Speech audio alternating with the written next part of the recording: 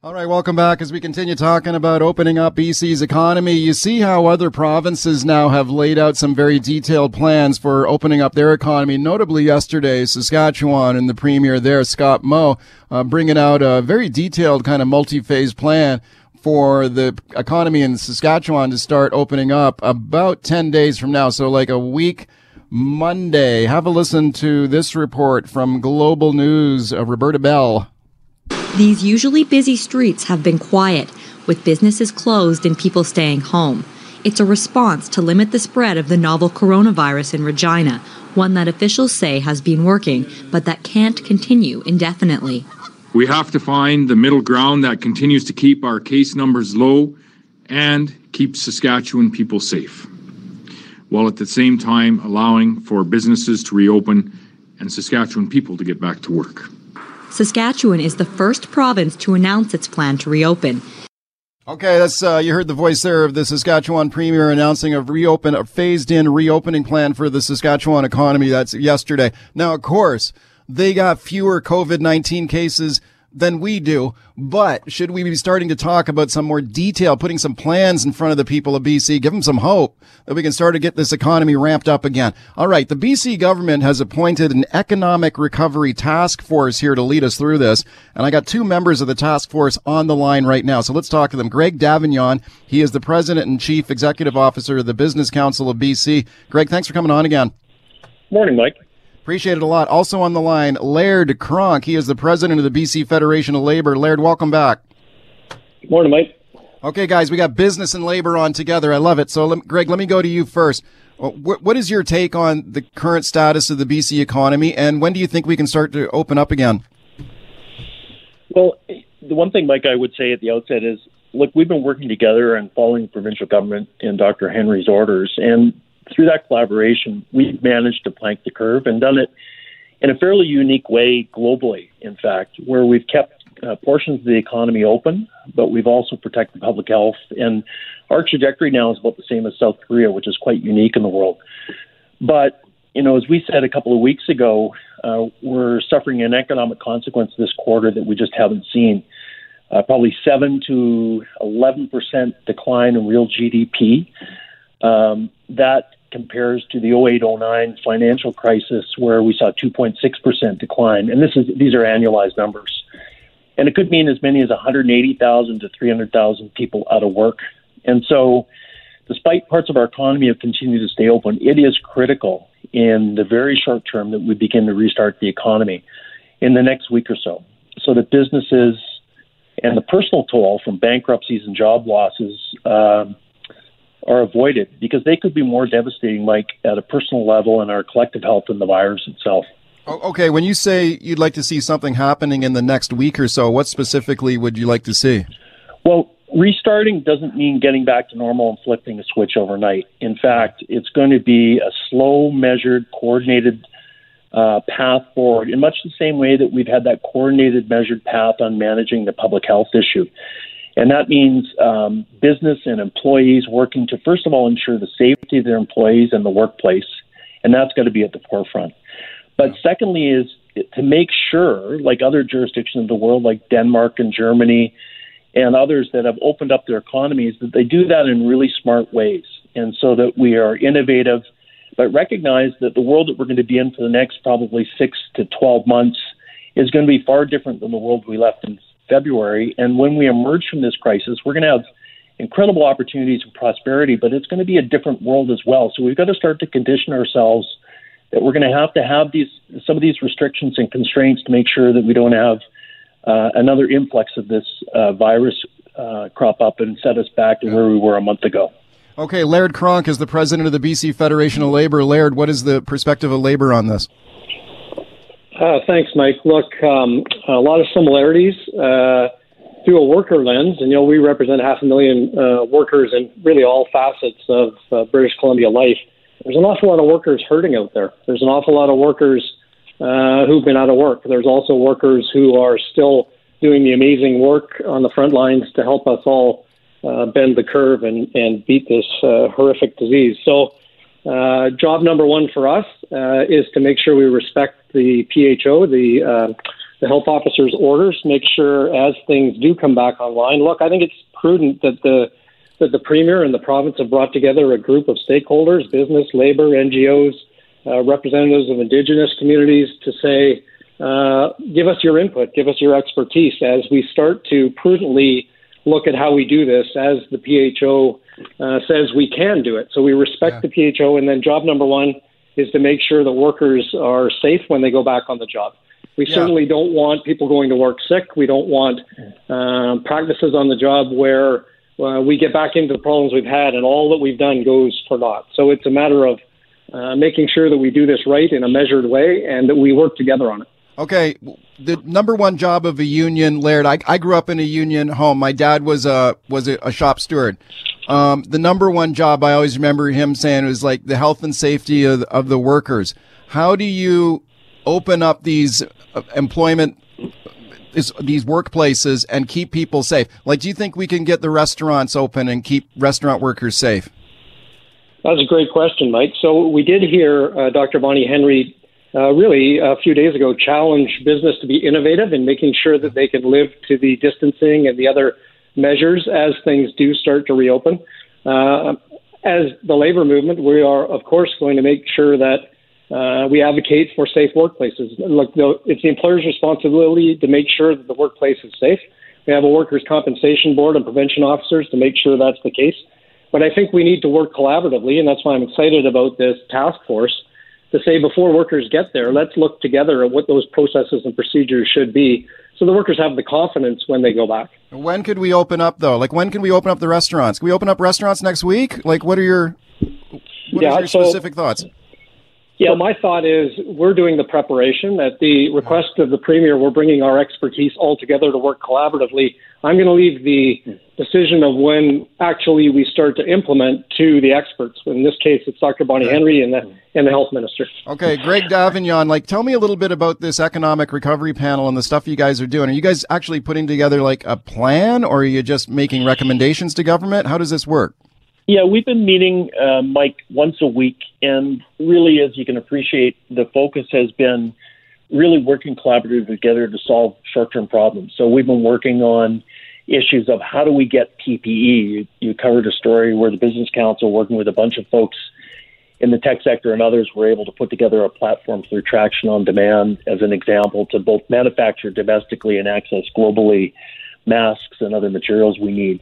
So there's the complexity of the economy. I think one of the big learnings of this that everyone is appreciating is we're all getting a crash course of how important the economy is to our personal and collective well-being and how complex it is for our quality of life. And so we're working through a lot of those details. Laird and I talk a couple of times a week. We've talked about transit. We've talked about how we actually, to your point earlier, create those safe workplaces. And what's happened is that collaboration with common purpose and speed of outcome has really been, in my view, amazing. And it's something I hope we don't lose. So, for example, we're getting some really good decisions done in a week that would have normally taken years.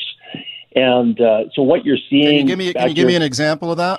Yeah, so here's a good example where in the last, I would say, 2 weeks, if you went to a grocery store earlier, there was lots of trepidation and anxiety for obvious reasons around how people can interact. Now, when you go to most grocery stores, they've taken extraordinary measures to put up plexiglass containment around the cashiers to protect them. They're doing massive sanitation. They've got stickers to make sure that people are social distancing. They've got security managing crowd control going in. Well, all of those kind of things got put together really quickly, and that's a collaboration of both employees and employers working together. Right. Your experience as a kid growing up in a union household is probably a bit different today, where it's a shared responsibility, whether you're a union environment or the 80% that aren't in the private sector, where employees and employers work together to make sure they got safe, efficient workplaces, and we do it in a way that everyone goes home safely at night. And that's the commitment we've got, but also to the consumer, because the consumer has to be able to interact and socially interact in a way as we start to restart the economy that matters. And right now we're about 30% of our normal activity, and Bonnie Henry said last week that we could probably get to 60% of that social interaction, but do it in smart, methodical, and measured ways. Right. And I guess Greg Davignon, Business Council of BC, Laird Cronk, he's the president of the BC Federation of Labour. We got business and labor. Your calls to them, star 9898 on your cell. Ed in Vancouver, hi. Hi, Mike. I'm pretty confident that the money will be there to keep this going through the federal government until end of May, but you have to plan in advance of that. When they're talking about providing $2,000 a month for people and then students and so on and so forth, it's going to add up in a real hurry, and you can't run that forever. You've got to have a timeline. So now would be a good time to come out with a timeline. This is what we anticipate. Things may change, but this is what we anticipate. Thank you for the call. Let me go back to Laird Cronk from the BC Federation of Labour. Laird, what do you say to that? I mean, is the money that's gushing out from all levels of government, is that sustainable? When do we get back to work? Well, again, I mean, good question. Thanks, Ed. Look, it's really going to be up to the science so that we don't get into the quagmire of going backwards and having more infections and having to shut down for a longer period and lose everything we've gained. But we do need to plan now. He's right, and it's prudent of the Premier to bring this group together. Look, we need private business to come back up when the time is right. There's also a role for government to play. Right now, it's supports for unemployed workers and supports for business. Moving forward, it'll be supports for building infrastructure, for making sure that we put people to work and put people to work on the gaps that we're missing, like the transit and the hospitals, and get this economy moving in both the private and the public sector, but do it in a safe way for workers, for sure. Greg Davignon, you got a take on the amount of money that's being spent by all levels of government? Yeah, Ed's question is bang on, is that governments can't afford over the medium term to be both the paymaster and the bank for every business and every employee in the country. And businesses in Canada were indebted as were individuals. In fact, BC higher indebted levels than most of the other countries. And so it's important, to Laird's point, that we get back to work and do it safely and smart. There's some short-term things, Mike, that we could be doing. And there's already collaboration, to Laird's point, around safety. So there's clear rules in construction and the ports and mining now around working safely, and those sectors are working, but they could do more. So why does it take 6 years to get a permit to build something? We could be immediately going back with projects that are ready to go on rental housing, multifamily housing. There's billions of dollars of capital ready to go in our ports and also in mining projects and other projects that are the big Clydesdales of the economy. Those are the things that create economic growth. They create lots of jobs, high-paying jobs, and people always think about them outside of Vancouver, but they supply 55% of the jobs in the Lower Mainland in Victoria. It's things like professional services and technology firms and service firms and banking and food services and all those things that are tied together in a connected economy. So there's things governments could do to move quickly on opening up the economy and then making sure that employees and employers work safely together as that economy opens up. Fast permitting, quick decision-making, not cutting corners, but being purposeful around getting things done and getting people back to work. Back to the phone lines and speak to Catherine calling in from Kamloops. Hi, Catherine. Good morning, Mike. Hi. I am wondering, with all this talk of the economy reopening and trying to get things moving again, why are the banks closing their doors? The only access you have in some of them are the ATM machines, but you've got to now try and figure out which banks are open. I mean, they've got their doors closed. Okay. Well, they're trying to protect their employees. Greg, you have any thoughts on that? I understand your caller's frustration. I mean, the banks are open, but they face the same challenges on what I would call consumer-facing businesses like restaurants and retail, in that the personal interaction puts the employee at risk, it puts the environment of the bank at risk, and the customer at risk. And they're trying to manage those things within the provincial health officer's orders. And so people are being very creative. Royal Bank and Van City and CIBC and others are doing all kinds of things online for their customers to make it more accessible. That's difficult sometimes for older customers or those that don't have access to the internet. And I'm sure the banks are more than happy to reach out and try and make accommodations for you to serve what you need. Let's go back to the phone lines. Dosert in Surrey. Hi. Hello. Yeah, go ahead. I was just wondering about barbershops and hair salons. Any idea when they could open?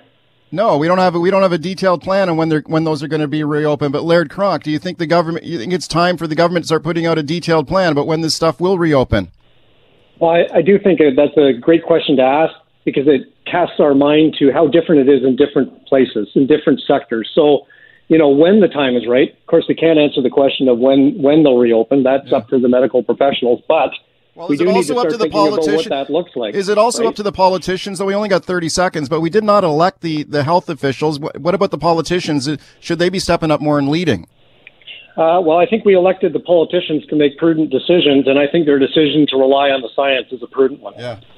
And I think, Mike, to your question... You got 20 seconds, Greg. Yeah, we need to make sure the science drives this so that people are protected and safe, but politicians, business leaders, labor leaders need to step up arm in arm to go and get the economy moving with a clear plan to make sure that people have confidence to do it.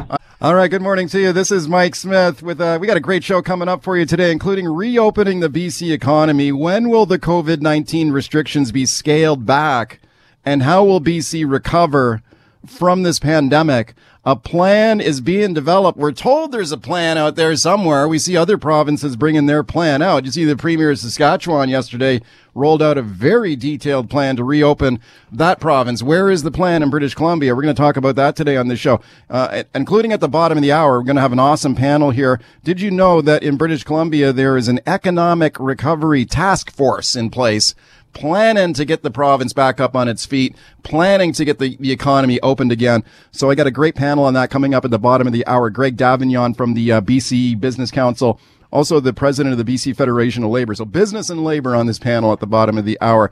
But first up, let's talk about that and lots more with my guest, McLean Kay, from the orca.ca website. McLean, thanks a lot for coming in. Thank you for having me on. So let's talk about, first of all, the economy here right now. And we see other provinces opening up their economies. And I was just looking at the Saskatchewan plan. So May 4th, announced by the Saskatchewan Premier yesterday, that's when they start to reopen in Saskatchewan. So that's 10 days from now? It's a week from Monday. Yeah, it's a week Monday. So they're going to start opening up. They're opening up their campgrounds, right? They closed all the provincial parks here in BC. They're opening them up in Saskatchewan.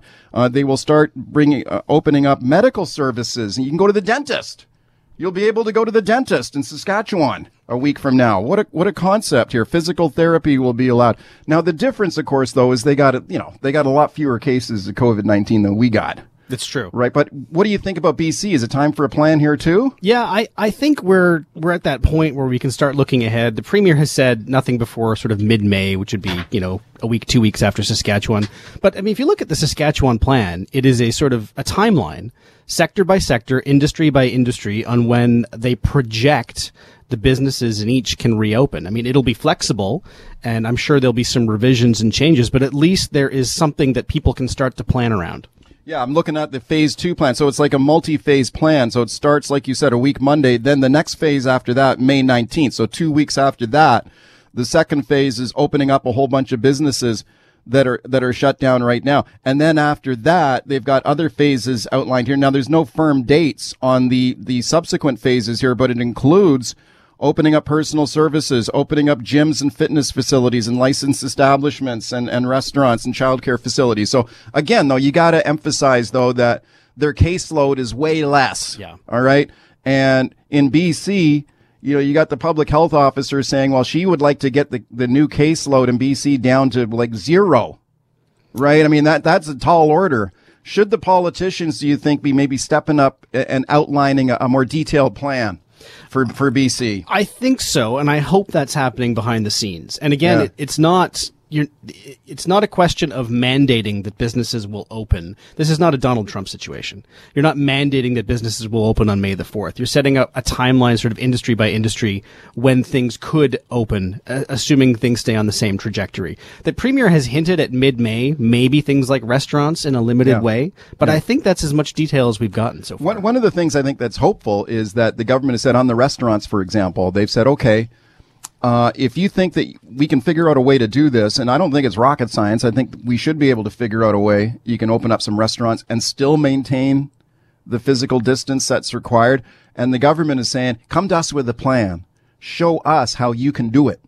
Right? So I think that's going on behind the scenes too. You got the restaurant sector saying, okay, we're going to show you a plan how we can do this. And maybe that's a good way to go forward. But I think what the people are looking for, though, is a little bit more detail and an indication that something's going on. Yeah, I think that's it exactly. I think people want to be shown that there are people working on the, what's going to come after the wildfire starts to die out a little bit. And also that, there are some things to look forward to, quite frankly. I think we're at a point where people will, at the very least, want to see a light at the end of the tunnel, even if it's still a long ways off. But to know that, maybe in May, maybe in June or whatever it is, we can start doing I think it's coming. I think there's pressure building as we see other provinces start to open up. You see Washington State's got a plan, some of the stuff that's going on south of the border sounds, off the scale. Like they shouldn't, they're going too far. Like you talk about the mayor of Las Vegas Bonnie Henry talked about this yesterday and called out the mayor of Las Vegas a bit yesterday. She was saying, we want to open up all the casinos again. Let's get going. Or the state of Georgia. Even Donald Trump was saying that Georgia was going too far in opening up the bowling alleys and the tattoo parlors. So, you can go too far. Yes. No one is suggesting that. What did the mayor of Las Vegas say? That she was going to use her citizens as a control group? Yeah, she wanted basically Las Vegas to be like a petri dish where they could, see how many people get sick if they open everything up. Which is crazy to me. You're from Calgary, right? Yes, I am. Born and raised. So what did you think when you heard that the Calgary Stampede had been canceled? It's no surprise given on what's going on. And of course, it's the only sane decision. But it's hard to describe just how devastating a blow this will be to the city. The Stampede is what makes Calgary special. It's a reflection of the city at its best. It's, it's been going on since 1884. It's been annual since 1923. It survived the Great Depression, the Second World War, and the floods. Oh, yeah. Floods in 2013, which was 2 weeks before the Stampede and actually flooded the Stampede. That was amazing in that flood when it looked like basically Calgary Stampede was underwater, literally. It was. And they still get her. What do they say in Calgary? Get her done. Get her done. You got to get her done. And I still have my Stampede shirt from that year, which said, come hell or high water. Yeah. And now this year, it's sad. And again, there is no other sane way to move forward. But there will be no come hell or high fever shirt. It's sad. Okay, let's have a listen here to the mayor of Calgary. This is Naheed Nenshi talking about the troubles facing the city and the province of Alberta. The triple whammy is the public health impact, the global recession that's being brought on by the virus, and the never before seen challenges in the energy sector in oil and gas. Okay, it's like a triple whammy for Alberta. You're from Alberta. They're going through misery. Before the COVID pandemic, they were already, downtown Calgary had vacancy rates that have never been seen before. It's the city and the province were already going through a terrible recession, whatever you think of the causes. And so for this to be laid on top of it, it's just devastating. It's crushing. Okay, let's talk about some of the other thing that we're seeing, and this is disturbing and troubling, is this sort of the rise of social misery, especially among the poorest, the people who are homeless, the most vulnerable. Yesterday, was an unbelievably terrible story. It's almost too shocking to even say when they found the body of a deceased infant in a portable bathroom in the downtown east side, which is just, it's almost too shocking to say it, but it happened. In Victoria, where you live, we see these sprawling homeless camps now. I've never seen homeless camps like on Pandora Street in downtown Victoria. And I think I counted almost 200 tents down there. Yeah, the other day, and they set up another one in a park called Topaz Park in Victoria. And these places, there's a lot of problems with these places. I live a block from the one on Pandora, and we've watched it expand every day, grow every day, and of course look a little more decrepit every day. There's been a rise in crime. I guess there's been 2 deaths, 2 in each. There's been 2 deaths there now. And then 2 in Topaz as well, so 4 total. Wow. And there's been a lot of stories of people being assaulted, attempted break-ins, people with weapons. The police said that people in the tents themselves are arming themselves. And part of the reason for this is that the Victoria Chief of Police was saying the price of street drugs has doubled because the supply has been interrupted and it's less safe, which is driving addicts to be more and more desperate to obtain much more unsafe drugs. Yeah, so we see these kind of pressures in Victoria. The same thing I'm sure is going on in places like the downtown east side as, misery rises.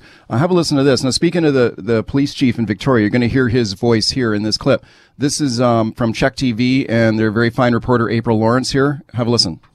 Victoria police are back at Topaz Park, where they say there's been a significant jump in crime and violence since a temporary homeless shelter was opened a month ago. Break and enter, arsons, theft, mischief, stolen property.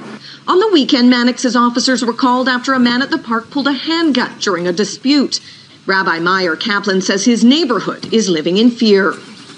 Since the tent city moved to here, we had every single night people trying to break into the building, stealing things from the property. Okay, I think you could see potentially more of this. Does government got to step in and do something? Not only in Victoria, but in other cities around BC too. I think they have no choice. I mean, the situation is just indescribable if you drive or God help you walk by. It's the people in these camps they're living in misery. I mean, something needs to be done. But I mean, also for the residents and businesses around them who are, young mothers being attacked with axes. It's just not a situation that can last. You continue talking about the economy and the COVID-19 pandemic. Coming up the bottom of the hour, I'm going to have two members of BC's Economic Recovery Task Force that's been put together by the BC government. So we'll take a closer look at the challenges facing the province's economy and how we're going to get out of it. And should there be a more detailed plan being put in front of British Columbians here for how we're going to emerge from this thing? We see other jurisdictions doing it now. Call me on that. 604-280-9898 is the number. Star 9898 on your cell. McLean K is my guest. Let's go to Dave in Abbotsford. Hi, Dave. Good morning, Mike. Hi. Good morning, your guest. McLean. Yeah. McLean, sorry. It's okay. Go ahead.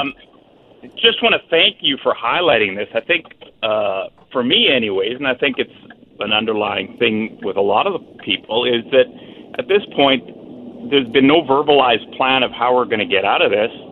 And it raises a lot of anxiety. And I think in the news report you were talking about the marginalized people in society and how they're disproportionately being affected by this and the rising crime that's associated with that.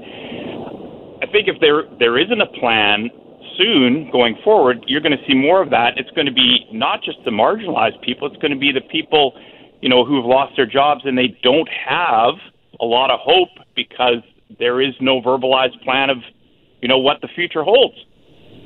Dave, thank you for the call. Well, I guess, what the public health officer, Dr. Bonnie Henry, has said is that we will start to develop a plan and we can start opening stuff up, and they are talking about it, but she wants the caseload to be dramatically flattened.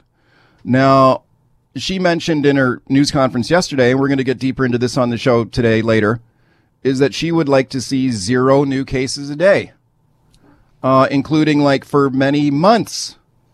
Now, that's what she would love to see. Now, that doesn't mean that, she's not saying you got to get to 0 before you start opening up. It's just that that's what she would like to see happen. I guess we'd all like to see that happen. But at some point, the politicians got to step in and start articulating a policy vision and plan to say, this is what's going to happen, even if we're not at 0. If we can flatten this thing down to a small number, then we start opening up. Well, that's it exactly. I don't think anyone is suggesting we need a set-in-stone plan. On May the 15th, these businesses will open. It will always have to be flexible and reactive, and there's always the potential of a second wave. And as for Dr. Bonnie Henry, I mean, I understand her reluctance. She can't put herself in the position of saying, 10 new cases per day is safe. Of course it's not. But at a certain point, you have to start planning for what comes next. Yeah, because the thing is, though, and this is kind of unspoken by a lot of people, if you talk to people on background or off the record in the business community, you sense sort of frustration with the lack of a plan. And when you hear Bonnie Henry, who's, by the way, universally respected, so I'm not criticizing her, but when she says something like, we may have to restrict travel for 18 months. I know that there are people at the Vancouver airport, there are people at the Vancouver Convention Center who are saying what? 18 months? Really? Can we get some more clarity on it? 604-280-9898 is the number to call. Star 9898 on your cell. Matthew in Cloverdale, hi. Hi there, Mike. How you doing? Good. Go ahead. Yeah, so I just have general concerns about whether things are going to be okay for my new business. I just started the beginning of this year. We haven't been seeming to, it's been a bit of a process trying to get through the beginning of this virus. But what kind of business do you got? I own a painting company. Okay, are you getting any work at all? We're still getting jobs here and there, and other business friends who own businesses are showing the same concern, so we're helping them out with projects too. It's just we're trying the best we can to get our name out there, but it's definitely a scary time to be a new business owner. I'll tell you that. Okay, Matthew, thank you for calling in. I hope things turn around for you real quick. Let's squeeze another one in. Leo calling in from Mission. Hey, Leo, got to go quick though. Yeah, okay, open her up. What are you waiting for? There's nobody in the hospitals. They're empty. What is the problem here? I don't get it. We're letting doctors run our province. This is ridiculous. They got to, doctors, okay, they want to save everybody. That's nice, but reality is we've got to work. We got to get back into going. What are we waiting for? Okay, Leo, thank you. Well, there's 100 people in the hospital, but we're a province of 5 million. Now, okay, we got a minute left, but McLean, you tell me. I mean, right now, I think we got to let the health professionals run this at least for now. But I think people are starting to see where's the political leadership. Bonnie Henry was not elected. We elected the government here to lead us out of this thing. 30 seconds. Yeah, I think we're trending in the right direction, and we have to continue trending in the right direction. And the idea of a plan is not to say open up today. It's to say when we do open up, it'll look like this, and it'll be flexible. Yeah, and when will we see that? I got a feeling in the next couple of weeks. We're going to start. There'll be more pressure to put, more details in front of people. I hope next week. Okay, we'll see. Thank you for coming in. That's my pleasure. Thank you. What's your website, by the way? For theorca.ca. Welcome back, Mike Smith here with you as we continue talking about the federal Conservative Party leadership race. Now, very pleased to welcome Rick Peterson. He's an Edmonton or Alberta-based businessman who was seeking the leadership of the Conservative Party. Rick, thanks a lot for coming on. Hey, Mike. Pleasure to be here. So, as I understand it, Rick, your leadership bid for the party now is not going forward. Is that correct? You didn't get enough signatures, or what happened there? There were 7 of us candidates, Mike, who qualified for the start of the race, and we needed to meet a certain number of signature deadlines by the end of February. We did that, and then we had to meet a second batch. We needed to get 2,000 signatures over and above that by the end of March. And weren't able to hit that level, and that's due primarily to the COVID crisis, which kind of froze everybody meeting and getting out and having AGMs. And so the 3 of us who didn't qualify were Marilyn Gladue and Rudy Husney and myself. So we were eliminated from the contest. How do you feel about that? Do you think they should have changed the rules there, given this pandemic we're dealing with? Well, the NHL, the NBA, most other organizations, and half of Canada shut down. Actually, all of Canada shut down, Mike, on the 12th of March. And the Conservative Leadership Campaign continued till the 27th or 28th, and then they shut it down after that. So I'll let you make whatever conclusions you'd like on that. Why did you want to be the leader of this party? What was your message to members of the Conservative Party? The only candidate from Western Canada, coming from a business background, fluently bilingual, good support in Quebec, and the party needs to broaden its base, Mike. There are a number of ways to do it, but coming from 30 years of support and work with the Conservative Party federally and working across Canada, a good understanding of the economy and some good, strong, what we thought, ideas on taxation and the fiscal side of it. So those were elements that got us into the race. Okay. Would have supported Ronna Ambrose, but she decided at the last minute not to run, so we put our campaign together in a short order and had a good run, but just came up short on the signature side. All right, I'm speaking to Alberta businessman Rick Peterson and his bid for the federal Conservative Party leadership. It was not going forward now, as you heard him describe there. Rick, let me ask you about some of the turmoil that we're seeing in this leadership race, especially as it revolves around Conservative MP Derek Sloan, one of your competitors for this job. He is running for the leadership of the party. And let's be clear, this guy is like a first-term MP from Ontario. He is a fringe candidate for the leadership of this party. He is not going to be the leader of the federal Conservative Party, but he is an official candidate, and his candidacy is going forward. And a lot of people are very upset with his attack on Dr. Theresa Tam, Canada's federal public health officer. Let's have a listen here, Rick, to what he said about her. Here is a Conservative MP, Derek Sloan. Reliance on the advice of Dr. Theresa Tam. Theresa Tam, we sent an email out today asking, does she work for Canada or for China? And I encourage you to read that email. There's some interesting information in there. It was Dr. Theresa Tam who is on a special panel on the World Health Organization right now. She also parrots their information at every available opportunity. We know for a fact that China covered up many details concerning the coronavirus outbreak. There's been a study that was done in England that suggested if China had come out with the truth, we could have potentially avoided up to 90% of the cases that we have today. Okay, I think it's fair game, Rick, to criticize China. A lot of people are doing that. But what did you think about him calling out Canada's top public health officer and questioning her loyalties and whether she's working for China? Of course, she's an Asian woman herself. A lot of people thought it was smacked of racism. What are your thoughts? Well, it was racist. It was out of line, should have been called out. But keep in mind, this is the same guy a couple of weeks ago actually came out in support of conversion therapy. But I'm going to back up, Mike. I don't think Derek is a fringe candidate. There are only 4 candidates on this final ballot. 2 of them are there because of strong nationwide support of social conservative groups who have basically one issue, which is to bring back the debate on abortion. So Leslyn Lewis and Derek Sloan, Leslyn is not an MP. Derek is a first-term MP, but to get the nomination signatures that were required, Mike, in that short period of time, they have played by the rules and they have qualified on the strength of support across Canada from pro-life groups. And there's nothing wrong with that. You may agree or disagree with it. Sure, yeah. So the way that the ballots go, Mike, just to back up on this, is the voting by the memberships is ranked voting. So you're number 1, you're number 2, you're number 3, you're number 4 choices. It is absolutely possible that Derek Sloan or Leslie Lewis or Aaron O'Toole or Peter MacKay, any one of those 4 has an equal chance of becoming a leader. If you remember on 2017, Andrew Scheer won on the very last ballot because of the number 2 votes. So don't say he's a fringe candidate. He could be the next leader of the Conservative Party. Well, okay. I'll be shocked if that happens, but I take your point. Let's play something else here for you. Now, this is Conservative leader Andrew Scheer under pressure here as he's asked about these comments by his MP Derek Sloan about Theresa Tam. Now listen closely to this. I'm going to play this at length a little bit here because you're going to hear multiple reporters trying to get Andrew Scheer here to comment on what his MP said here. Here's the federal Conservative leader. So as a rule, I don't comment on leadership candidates or on policy announcements or positions that leadership candidates have taken. I'll leave it to each leadership candidate to speak for themselves and explain their views, and ultimately it will be up to members to select the next leader of the party.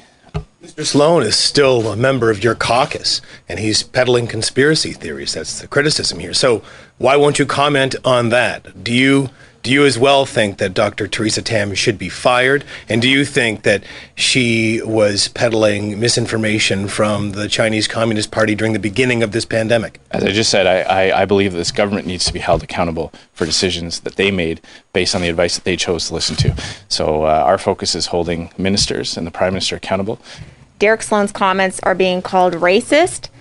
He's suggesting that Dr. Tam is somehow an agent of China because of her race, it appears. You are still the leader of the party. You have chosen to maintain your role as leader until a new leader is elected. Is he welcome in your caucus? As I said, I do not comment. I have not, nor will I in the future, comment on individual positions or statements by leadership candidates. I have just explained what our caucus position is. Our caucus position is that the government needs to be held accountable for its decisions. That is what we will continue to do. He was welcomed into the Conservative Party under your mandate. He won his nomination under your mandate as leader. Do you stand by welcoming him into the party? As I said, I won't be commenting on individual statements or positions that leadership candidates take. That's up for them to explain. And ultimately, the members of our party will decide when they vote in the leadership race. All right, Andrew Scheer, leader of the federal Conservative Party there, talking about Derek Sloan, the Conservative MP who questioned Dr. Theresa Tam. And questioned whether she was working for China and not for Canada. My guest is Rick Peterson. He is until recently a leadership candidate in the Conservative Party himself. Rick, what do you think of that performance by Andrew Scheer there? Well, Andrew has whatever reasons he has to not answer the question, but of interest again, Mike, and it comes back to what I just put on the table. None of the other three leadership candidates commented on this neither. None of them called out Mike Sloan for this, and the reason for that, Mike, is they all want to have Derek's number 2 votes or number 3 votes. There's only 4 or 5 MPs who stood up. Michael Chong was one, Michelle Rempel-Garner was one, and 2 others who stood up and called Sloan's comments for what they were, which were racist and out of place. But there's a leadership race going on. People are sensitive, and I think Andrew wanting to stay neutral, and that's his call, whether he does that or not. But it's these are comments that have to be called out, and people have reasons for doing it or not. Do you think, though, that, I think criticism of China is fair game, right? I mean, if we take a look at the record of China, especially early on when this pandemic erupted in Wuhan, China, and what they said to the world, and what the World Health Organization said about the outbreak at the beginning, and whether China had undue influence with the World Health Organization. I think all of that is legit. Do you? Do you think that's legitimate criticism? Not only is it legitimate, there's a good, strong group of Conservatives MPs who are doing that, Mike, who are doing that now, who are standing up and asking these questions. There is a way to do it, and our caucus has a tremendous number of strong MPs that are doing that, but Derek Sloan is not one of them. Yeah, so he crossed the line when he questioned her loyalties and questioned whether she was working for China. That's where he crossed the line, right? That is, I think, pretty clear to most of us, isn't it? Yeah, okay. So what did you think about, when you say it for Andrew Scheer, he's within his rights not to comment on this guy, but, he was called out not only about the comments that this MP made, but also just asked straight up, is he still welcome to be a member of the Conservative caucus? And he didn't even want to go there. So what do you think about the leadership of this party and the direction of the Conservative Party right here, right now? I mean, is this like a party in turmoil? I mean, or do you think the party is being effective in holding the government accountable? Mike, I'm not going to let you lead me to throw Andrew or the party under the bus, okay? So what I'm going to say to you... I'm just asking your opinion. You are, and you've been around the block several times. You know that Andrew is the interim leader. He's being exceptionally careful not to show size in a leadership race, and that's his prerogative, okay? Everybody else has the right to say what they do. People have, and I think that Derek's profile and his comments are out of place. That's my personal view, but we are in a leadership race, and everybody is doing the best they can to maintain the neutrality. Those of us who've called Sloan out for what he has said have made it clear. Others have decided not to comment. So no throwing anybody under the bus here, Mike, okay? All right, and speaking of Rick Peterson, he's until recently a candidate for the federal Conservative Party leadership. I think this is a difficult time for opposition parties in general, because I think people are concerned, in some cases afraid about what's going on with this virus, and they're looking for their leaders to lead them through the crisis. So I think that's why you're seeing, there's some polls indicating that Justin Trudeau's approval numbers are going up, for example, and the Conservative Party's numbers are going down. But I would suggest to you that I think the Conservative Party has raised a lot of really good points. When Justin Trudeau tried to pass a bill to give him ultimate power to pass laws and raise taxes for over a year without the consent of Parliament, it was the Conservative Party that stood up and said, hell no. And Trudeau had to back down on that. So I think the Conservatives have been effective in holding this government to account to an extent. But do you think it's a difficult situation for any opposition party right now? That's a very good point, Mike, and it is. But there is no doubt that the Conservative Party, I think we want to elect a leader as soon as we can, because, this is partisan politics. And yes, we are in a national crisis. But on the other hand, the role of the opposition and the role of the leader of the opposition is to point out and ask questions and try to make whatever responses the government has better. And you pointed out accurately in that bill, there were total overstretch from the federal Liberals on taxation powers, and good for the opposition to pick it up. So it's a delicate balancing act, Mike, but democracy is better and government is better when you have a strong opposition, and that's what the Conservatives are doing with the current lineup that they have. And as soon as they have a leader, as soon as we have a leader, that'll make it easier to point to that one person to make these points. Last question for you. Do you think the government should be open up to more scrutiny? Like, do you think the House of Commons should be back in session, even if it's just with a quorum, so we don't have people packed into the House of Commons and risking spread of this virus, but we bring in a small number of MPs and we get question period going again? Absolutely. I love question period, and I think it's important that when you see the body language and you hear the questions and you hear the answers, I think we've all been on our fair share of Zoom and Skype conferences, Mike, over the last couple of weeks, and as good as they are, there's nothing like a real live debate. And if there are, 20 people in each side exchanging live questions, I think we're way better off for that. And I'm a big believer in that happening. So I totally agree with you on that question, as I think a lot of Canadians do. All right, welcome back to the show. Let's talk about the Nova Scotia shooting rampage, now the deadliest mass shooting in Canadian history, and we're learning more today about the timeline in this horrific sequence of events. The RCMP held a news conference this morning about the rural killing spree that was unleashed by Gabriel Wortman. It started Saturday night. It stretched into Sunday. He was disguised as a police officer. He was driving a replica RCMP cruiser. By the time it was over, he had killed 22 people, injured 3 more, left 16 crime scenes in his wake, including homes that were burned to the ground. How did it start? How did it end? We're learning a lot more of those details and the answers to those questions today. I'm joined to talk about it now by Ari Goldkind, a criminal lawyer in Toronto, and I'm very pleased to welcome him back to the show. Ari, thanks a lot for doing this again. Great to be on with you, Mike.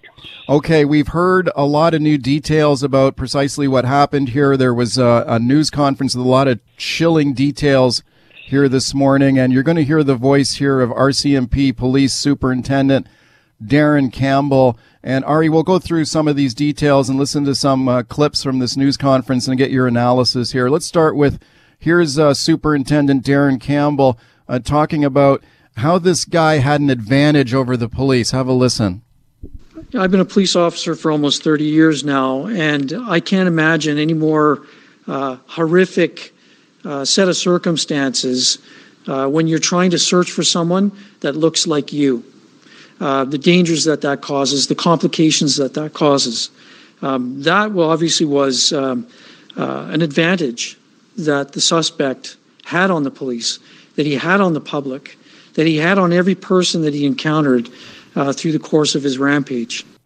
Okay, I think this is the fact that he was wearing a real police uniform, Ari, and he was driving a police cruiser that it almost looked like an exact replica. When you saw the photos of it, it looked very, very convincing. And he had more than one replica vehicle, we understand now. So here's the take I have of this, because I followed that this morning and I'm up to date on the developments. And I think there's a lot of reverse engineering of this very sad, tragic situation. And one of the things that's drawing, in my view, inappropriate attention is the fact that he had these knockoff police cars. That is a red herring to me, because if you look at the reason he told his neighbor he had them, which a lot of Canadians have not seen that detail yet, which is he had a bunch of cottages and properties that were constantly getting broken into. And if you can put a knockoff cheap police car, or looking like a knockoff police car, for $1,000 or $2 in front of your cottage, imagine you're in BC, you're out on the island, you're in Tofino, you're getting broken into. Would you not pay $1,000 to decal up a car and keep it in front of your property? Nobody's going to go break and enter into your house there. That's the ostensible reason he's done it. The idea that anybody would think that somebody who's done that, and I see old cop cars on the street here, they just exist. The idea that that's somehow a prognostication or a foreshadowing that Gabriel Wortman is then going to go out and shoot 22 people, 2 cops, and the spree that he goes on for 12 hours, I have a real difficulty with people looking for a scapegoat, somebody to be punished other than Gabriel Wortman, and or, in my view, which is still an important part of the story, the fact that an Amber Alert didn't go out for this, but Amber Alerts constantly go out for a missing child, or worse, to socially distance for the coronavirus. Yeah, there definitely should have been that alert have gone out. I think it could have saved lives. Let's talk a little bit about how this whole thing started. And we're learning from the police today that this began on Saturday night and that Wortman had restrained and beat a woman he was in a relationship with at his home in Portapique, Nova Scotia. Apparently tied her up, and thank God she was able to escape, and she hid in the woods until the next morning and notified the police and cooperated with the police. And that's how the police were able to get a photograph of the guy and know that he was driving a replica police cruiser and potentially wearing a police uniform. Thank goodness she was able to escape this guy. How critical do you think that was? I think it was probably very critical, including the police uniform part. That's the part that leads most to my criticism of the no Amber Alert going out, that about a couple hours would have saved at least a number of those lives. She didn't escape the woods for quite some period of time, but clearly that information that she provided was crucial, because why else would anybody think Gabriel Wortman in a police uniform was anything other than an RCMP officer? The part of the story I don't like, again, is that this part of the story is being used by the usual suspects to go out and suggest this was like the Montreal Polytechnic shooting, that he's a misogynist, and this was all about hatred of women. Until the RCMP come out, and look, a lot of the evidence here has been destroyed when he blew up and firebombed his home. But, this was not a situation where just women were killed. Yes, what he did with his girlfriend is egregious, but I now see a lot of reporting going down the road that this all happened because he's a misogynist and hates women. I think going down that road, Mike, is really one that one should be very judicious and reserved to. We always need to come up with something that suits people's political politics. That's what we see with the virus now. The left thinks this, the right thinks that. Let the RCMP do what they want to do. But the fact that this man killed 22 individual people is a sign of pure evil. Anybody else using it to further their political narrative, I really think should be looking at themselves in the mirror. Okay, well, he killed a lot of people, men and women. Let's talk about one of the people that he killed, Ari, and that is RCMP Constable Heidi Stevenson, tragically losing her life in the line of duty here, and police describing how that happened today. And we learned that he was driving that replica police cruiser, that another RCMP officer may have mistaken him for Heidi Stevenson, that they had arranged to meet on a highway. The gunman opened fire on Constable Chad Morrison of the RCMP. He was hit several times. He did survive. He managed to drive away, notifying dispatch and other officers that he'd been hit. Meanwhile, Constable Heidi Stevenson sadly crashed, ended up in a collision with the gunman's vehicle, and she ended up being shot dead. Now have a listen to this. Here's RCMP Police Superintendent Darren Campbell talking about the loss of the life of Constable Stevenson.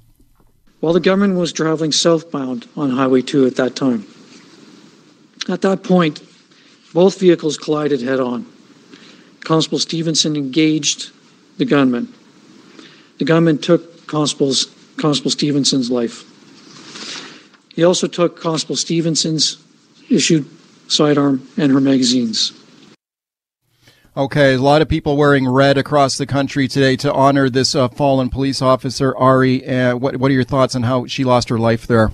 Well, let's talk about her for a second. This ties into my point about the misogynist angle that's all over certain news outlets right now. What does that say to Mr. Morrison and every other man that lost his life? This man was not targeting women exclusively, as egregious as the beating of his girlfriend was. So I'm troubled by that. You look at what was done to Officer Morrison, and I'm going to get to the civilians in a moment, because I'm not a big fan here of the idea that we're only talking about Heidi Stevenson at the expense of all the other great people and law-abiding people. Like, yes, it's worse, I suppose, in some eyes, that an officer in the line of duty was shot, but I don't want to ignore the other 21 people that were brutally murdered by him too, including people that stopped, by the way, as you know, Mike, people that stopped to help once they saw the RCMP officers in trouble. He blew some of them away too, and their lives, to me, are names that should be mattered. To the Miss Stevenson who was killed, it's an element of evil and brutality because he ran into her head on.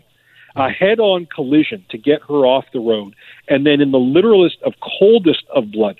This is why I don't think we talk about evil enough in this society. We're going to start blaming RCMP and Amber Alerts and Twitter and all this.